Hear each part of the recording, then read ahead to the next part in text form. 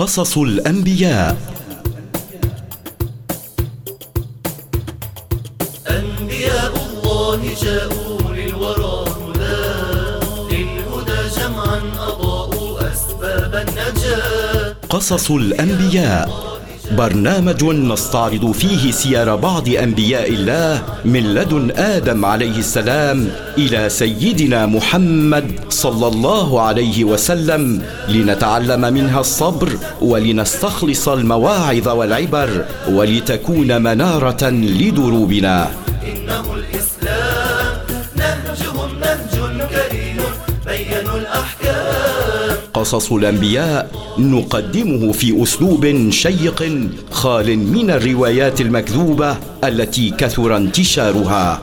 دينهم دين عظيم إنه الإسلام نهجهم نهج كريم بينوا الأحكام. بسم الله الرحمن الرحيم، والحمد لله رب العالمين، والصلاة والسلام على سيدنا ومولانا محمد جد الحسن والحسين. حياك يا ربع الزين أحفاد الهادي، أحفاد حسن وحسين أصحاب السيادي. أسعد الله أوقاتكم مستمعين الكرام بكل ما هو مفيد ونافع. على قلبي غالي بنور ضوى الزمن وبنور المعالي. أوقات مليئة بالخيرات والمسرات بالمبرات والبركات نتمناها لكم معنا اليوم.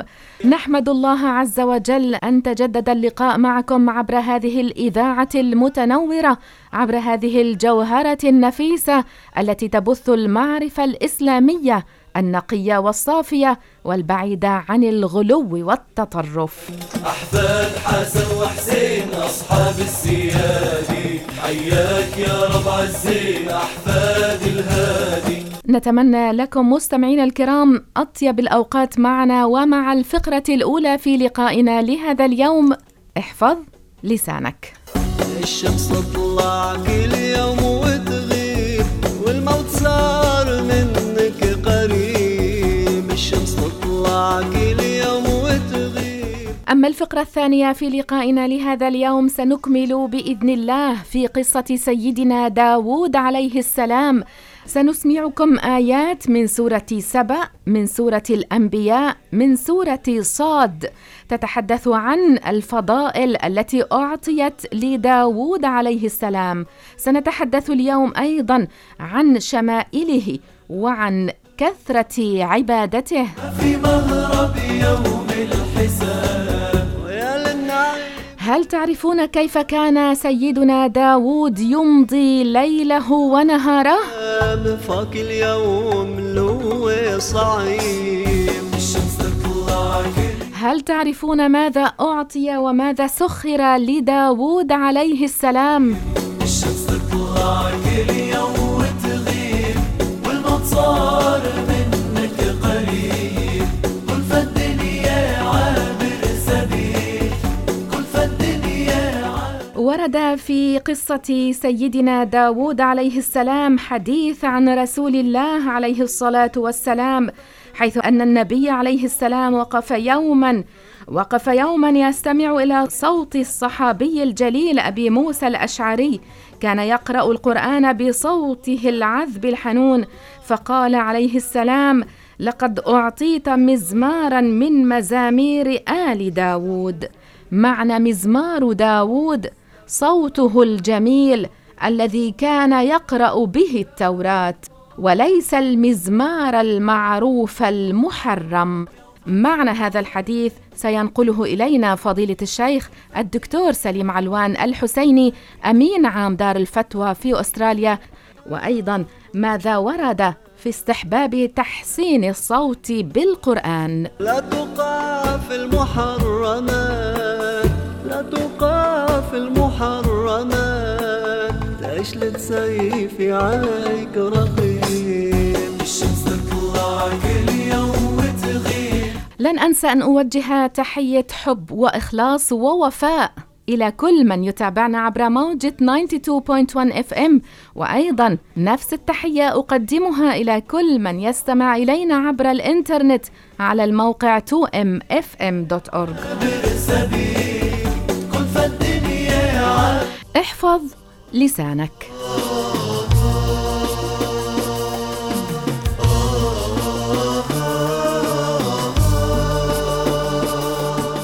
احفظ قول الله عز وجل: ما يلفظ من قول إلا لديه رقيب عتيد. أتمنى أن لا تنسوا حديث رسول الله عليه الصلاة والسلام: إن العبد ليتكلم بالكلمة لا يرى بها بأسا يهوي بها في النار 70 خريفا. قل خيرا تغنم. مستمعين الكرام، اعلموا أن الاجتهاد في أمور الدين من الأمور المهمة جدا، حتى ولو كان من فروض الكفاية، فلا يمدح المتكاسل في ذلك ولو كان على وجه المزاح. وقد استعاذ رسول الله صلى الله عليه وسلم من الكسل، فقد روى ابن أبي شيبة من حديث عائشة رضي الله عنها أن النبي صلى الله عليه وسلم كان يدعو: اللهم إني أعوذ بك من الكسل والهرم والمأثم والمغرم. وأيضا من حديث أنس كان النبي عليه الصلاة والسلام يقول: اللهم إني أعوذ بك من الكسل والهرم والجبن والبخل وفتنة الدجال وعذاب القبر. خيرا تغنم. واسكت عن شر تسلم. ليعلم أن الاجتهاد في أمور الدين من الأمور المهمة جدا، حتى ولو كان من فروض الكفاية، فلا يمدح المتكاسل في ذلك.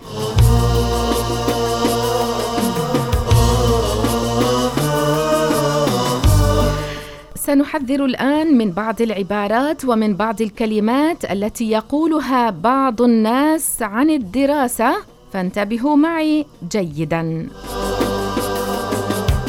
مما يجب الحذر منه قول بعضهم: إذا قيل له ادرس بجد ولا تكن كفلان أخذ صفرا، يقولون نيال. يجب الحذر من هذه الكلمة، من قول هذه الكلمة بعد أن يقال له ادرس بجد ولا تكن كفلان أخذ صفرا، فإن من قال ذلك في أمور الدين فقد هلك، وإن قال ذلك في مادة الحساب فقد هلك أيضا، لأن علم الحساب من فروض الكفاية. وإن استخف بتعلم اللغات وهو يعلم أهميتها فقد هلك أيضا. وكذلك من الكلام الفاسد قول بعضهم: خذ الصفر ولا تبالي، فإن الصفر من شيم الرجال، لأن قولهم هذا عام، فليحذر من هذا الكلام الفاسد. والحاصل أن قول بعضهم لمن أخذ صفرا في دراسته للأشياء النافعة المهمة: خذ الصفر ولا تبالي فإن الصفر من شيم الرجال، وهو يفهم من هذه الكلمة أن الضعف في الفهم وعدم الجد في الدراسة للأشياء النافعة أفضل من الفهم والجد في دراسة الأشياء النافعة، فإنه يهلك والعياذ بالله. أما إن كان يفهم من قوله من شيم الرجال أن هذا عادة كثير من الرجال، ولا يفهم استحسان الكسل، فلا يضره في عقيدته، ولكن ينهى عن قول هذه العبارة: يا لسان قل خيرا تغنم. واسكت عن شر تسلم. تذكروا أن رسول الله عليه الصلاة والسلام استعاذ من الكسل. أن أنطق بالحق وألقى. تبشيرا برضا. نبي الله داود عليه السلام. كان بنو إسرائيل قد اجتمعوا بعد وفاة ملكهم طالوت على مبايعة داود عليه السلام على الملك، فأصبح ملكاً عليهم، وكان عمره لا يزيد على 30 سنة، وقد حكم شعبه بالعدل وطبق عليهم أحكام شريعة التوراة. خير والفضيلة وناشر الحكمة، أنبياء الله تعالى، أصحاب الخلق العظيم. دعوته عليه السلام بلغ داود عليه الصلاة والسلام من العمر 40 سنة، فآتاه الله عز وجل النبوة مع الملك وجعله رسولا إلى بني إسرائيل. فدعا داود عليه الصلاة والسلام قومه بني إسرائيل إلى تطبيق الشريعة التي أنزلت عليه، وهي شريعة التوراة المبنية على الإسلام، والذي أساسه إفراد الله عز وجل بالعبادة وأن لا يشرك به شيء. وافى آدم بالتعليم والإيمان بأنه رب هذا العالم كله، وأنه الذي خلقه وأبدعه، وأنه لا أحد يستحق العبادة إلا الله وحده. وأنزل الله تبارك وتعالى على نبيه داود عليه الصلاة والسلام الزبور، وفيه مواعظ وعبر ورقائق وأذكار، وآتاه الحكمة وفصل الخطاب. قال الله عز وجل في سورة الإسراء: ولقد فضلنا بعض النبيين على بعض وآتينا داود زبورا.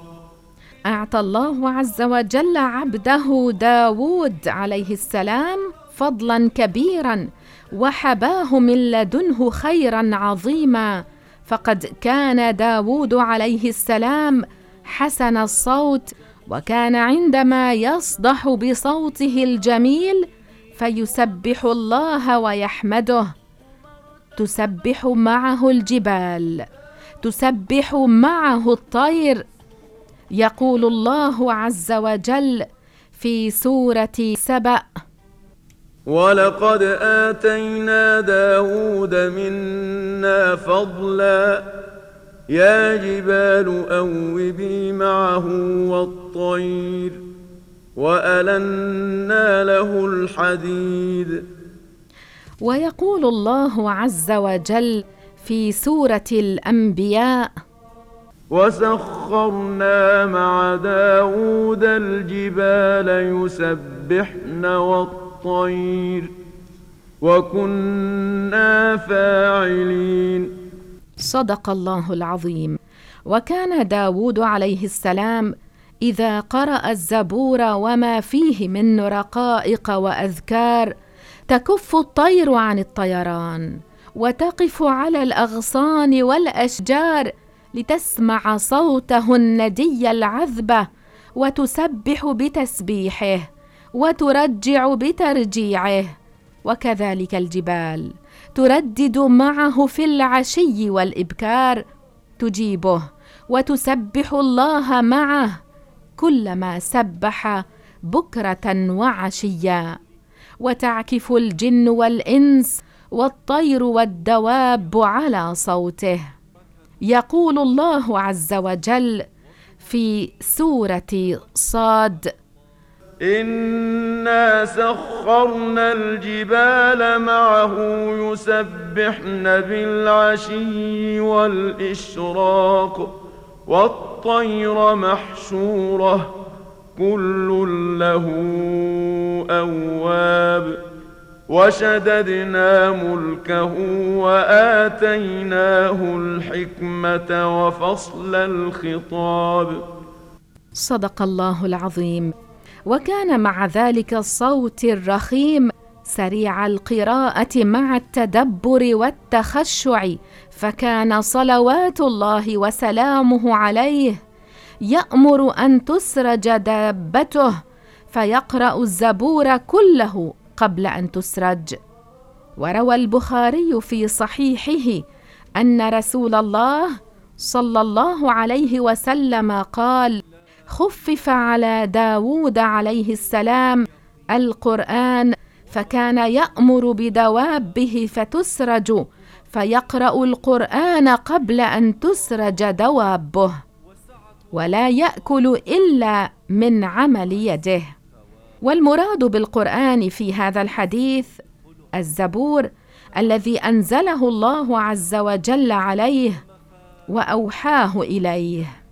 ولقد ورد أن سيدنا محمدًا صلى الله عليه وسلم وقف يوماً يستمع إلى صوت الصحابي الجليل أبي موسى الأشعري، وكان يقرأ القرآن بصوته العذب الحنون، فقال عليه الصلاة والسلام: لقد أعطيت مزمارا من مزامير آل داود.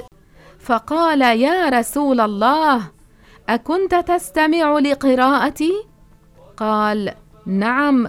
فقال: لو علمت أنك تستمع لحبرته لك تحبيرا، أي لجملته تجميلا. وهنا تنبيه: معنى مزمار داود صوته الجميل الذي كان يقرأ به التوراة، وليس المزمار المعروف المحرم. هم أنبياء الله من قد أرشدوا إلى الجنان، قد أرشدوا. وكان نبي الله داود عليه السلام مع هذه العظمة والملك والجاه الذي تفضل الله به عليه كثير العبادة لله عز وجل ليلا ونهارا، فقد كان صلوات الله وسلامه عليه يقوم الليل ويصوم النهار، ويقضي جزءا كبيرا من يومه في عبادة الله عز وجل. لم يتقاعد في مسعى أو قصر فيما يوحى، لم يتقاعد في مسعى أو قصر فيما. ومعنى ذا الأيدي أي ذا القوة في العبادة والعمل الصالح، فكان داود عليه السلام ذا قوة عالية في عبادة الله وطاعته وعمل الصالحات، إنه أواب مطيع لله. وقد ثبت في الصحيحين أن رسول الله صلى الله عليه وسلم قال: أحب الصلاة إلى الله صلاة داود، وأحب الصيام إلى الله صيام داود، كان ينام نصف الليل ويقوم ثلثه وينام سدسه، وكان يصوم يوما ويفطر يوما، ولا يفر إذا لاقى. صبري رغم بليات وكروب، عوفي بشفاء المولى، بشفاء الله البر، بشفاء الله البر، سيدنا يوسف طاهر. ومما أنعم الله عز وجل على داود عليه السلام أن علمه منطق الطير وألان له الحديد، فكان بين يديه بإذن الله كالعجين، حتى كان يفتله بيده ولا يحتاج إلى نار. قال الله عز وجل: وألنا له الحديد أن اعمل سابغات وقدر في السرد. صدق الله العظيم. سيدنا داود كان يفتل الحديد بيده ولا يحتاج إلى نار ولا يحتاج إلى مطرقة، فكان يصنع منها الدروع ليحصن بها جنوده من الأعداء ولدرء خطر الحرب والمعارك. نبي منصور لا يوجد شيء شانه، بأمانته هو مشهور، قط ما ارتكب خيانة. داود نبي منصور بأمانته هو ومن فضل الله عز وجل على عبده داود أن قوى ملكه وجعله منصوراً على أعدائه مهاباً في قومه. قال الله عز وجل: وشددنا ملكه وآتيناه الحكمة وفصل الخطاب. صدق الله العظيم. وقيل معنى الحكمة أي النبوة، وأما فصل الخطاب فقد قيل هو إصابة القضاء وفهم ذلك، وقيل هو الفصل في الكلام وفي الحكم، وقيل هو قوله في الخطاب: أما بعد. يا رسول الله يا من يا رسول الله يا من. بذلك مستمعينا الكرام نكون قد وصلنا إلى الفقرة الثالثة في لقائنا لهذا اليوم، مقابلة أجريناها مع فضيلة الشيخ الدكتور سليم علوان الحسيني، فسر لنا الحديث النبوي الشريف: لقد أعطيت مزمارا من مزامير آل داود، قاله رسول الله عليه الصلاة والسلام عندما سمع أبا موسى الأشعري يقرأ القرآن بصوته العذب. سنستمع وإياكم إلى هذه المقابلة، بالإضافة إلى أنه فضيلة الشيخ أيضا نقل إلينا ماذا ورد في استحباب تحسين الصوت بالقرآن. لنستمع سويا إلى هذه المقابلة. بسم الله الرحمن الرحيم. الحمد لله، وصلى الله وسلم على سيدنا محمد وعلى آله وصحبه الطيبين. نسأل الله سبحانه وتعالى أن يوفقنا وأن يغفر لنا وأن يجعلنا من عباده الصادقين، آمين. أما بعد، هذا الحديث الصحيح قول نبينا محمد عليه الصلاة والسلام في أبي موسى الأشعري الصحابي الجليل: أعطي مزمارا من مزامير آل داود. أهل العلم قالوا المراد بالمزمار هنا الصوت الحسن، وليس المقصود الآلة التي تسمى بالمزمار أو الناي التي يستعملها بعض الناس، بل المقصود من أن داود عليه السلام صوته جميل، كان حسن الصوت جدا، وأن أبا موسى الأشعري كان صوته حسنا. هذا هو المقصود. داود عليه سلام الله من أنبياء الله، فالأنبياء عليهم السلام أنسهم بذكر ربهم، لا يحتاجون إلى هذه الآلة المسماة بالناي وما شابه ذلك، لا يحتاجون إليها، لأن أنسهم بذكر الله سبحانه وتعالى. فكان سيدنا داود حسن الصوت، كان صاحب صوت جميل جدا. فلما سمع نبينا صلى الله عليه وسلم القراءة من صاحبه أبي موسى الأشعري قال: هذا أعطي مزمارا من مزامير آل داود، يعني صوته جميل، صوته حسن. من هنا أهل العلم ذكروا أنه يستحب تحسين الصوت بالقراءة. لذلك الإمام مسلم، وهو أحد رواة هذا الحديث، روى هذا الكلام عن رسول الله تحت باب استحباب تحسين الصوت بالقرآن. هذا فيه بيان أن القرآن ينبغي عند قراءته أن نحسن الصوت، وأن المقدم على قراءة القرآن بعد أن يتعلم أحكام التجويد، ولا شك أن يتعلم مخارج الحروف كذلك، أن يحسن صوته بالقرآن. لذلك جاء في بعض الأحاديث: زينوا القرآن بأصواتكم. فينبغي على المقدم على قراءة القرآن ولا سيما من أراد أن يقرأ القرآن على ملأ من الناس عبر إذاعة، عبر تلفزيون، في يوم الجمعة، عبر مناسبات وما شابه ذلك، أن يكون مجيدا لأحكام التجويد، وأن يكون صاحب صوت حسن وجميل، وأن يراعي هذا القارئ أن يترك ما يسمى بالتمطيط، لأن بعض القراء في الأول يكونون قد درسوا علم التجويد، لكن أثناء القراءة أمام الناس أحيانا يظهر منهم تمطيط زيادة أو نقصان، ويمدون شيئا لا يمد أو يدغمون ما لا يدغم وما شابه ذلك، فينبغي من القارئ أن ينتبه إلى مثل هذه الأمور. كذلك مما أحب أن أنبه عليه أن الإنسان لا بد له أن يتعلم العلم الشرعي من أهل العلم، وأن لا ينكب على قراءة الكتب لوحده.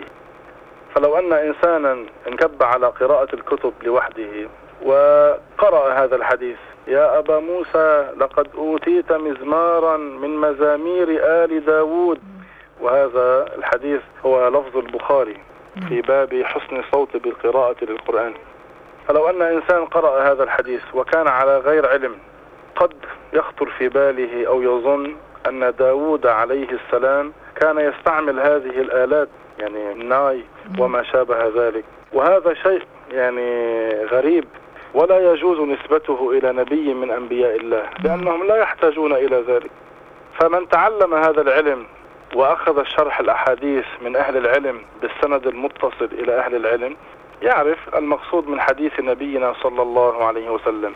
يعني لا ينبغي من الإنسان أن ينكب على قراءة الكتب لوحده، قد يفهم شيئا على خلاف المراد، وفي بعض الأمور إذا فهم شيئا على خلاف المراد هذا يضره في دينه أو في عقيدته أو ما شابه ذلك.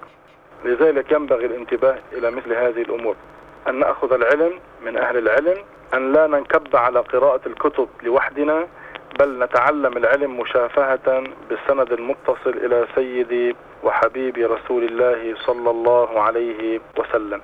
هذا ما أحببت أن أقوله بشكل مختصر، أن نفهم معنى هذا الحديث أن أبا موسى أعطي مزمارا من مزامير آل داود، أن المقصود به هو تحسين الصوت، المقصود به أنه صاحب صوت جميل، هو يجيد القراءة من حيث إخراج الحرف من مخرجه، من حيث أحكام التجويد هو يتقنها، من حيث الصوت الذي يخرج منه هو صوت جميل يجذب القارئ ليسمع القراءة منه وتؤدي به إلى خشوع، تؤدي به إلى أن يتفكر في معاني هذه الآيات، يؤدي به إلى الخشية من الله سبحانه وتعالى، كما كان حال كثير من علماء هذه الأمة ومن قراء هذه الأمة بعد الصحابة الكرام. كذلك كان كثير من هؤلاء أصواتهم حسنة، أصواتهم جميلة، الناس تأتي إليهم ليستمعوا إلى القراءة منهم فيخشع الناس، حتى من الناس بسبب القراءة الحسنة مع الصوت الجميل بعضهم سبحان الله يغمى عليه من شدة الخشية لله سبحانه وتعالى، وبعضهم من شدة ما يشعر من الرحمة في قلبه يموت. لذلك بعض العلماء ألف كتابا سماه قتل القرآن، لما كانوا يستمعون إلى القرآن من قارئ حسن الصوت بالقراءة كانت الرحمة تنزل على قلوبهم، فمن شدة ما نزل عليهم من الرحمة سبحان الله ما تحملوا، ماتوا من خشية الله سبحانه وتعالى. فإذا ينبغي الاهتمام بهذا الأمر. من أراد أن يقدم على قراءة القرآن أن يتعلم أولا الحروف كيف يخرجها من مخرجها، ويتعلم الأحكام، أحكام التجويد حتى يتقن ذلك ويطبق هذا الأمر، وأن يكون صاحب صوت حسن وجميل. هذا مما أرشد إليه سيدنا وحبيبنا رسول الله صلوات ربي وسلامه عليه. وبارك الله بكم وأحسن الله إليكم. يا رب يا رب يا رب يا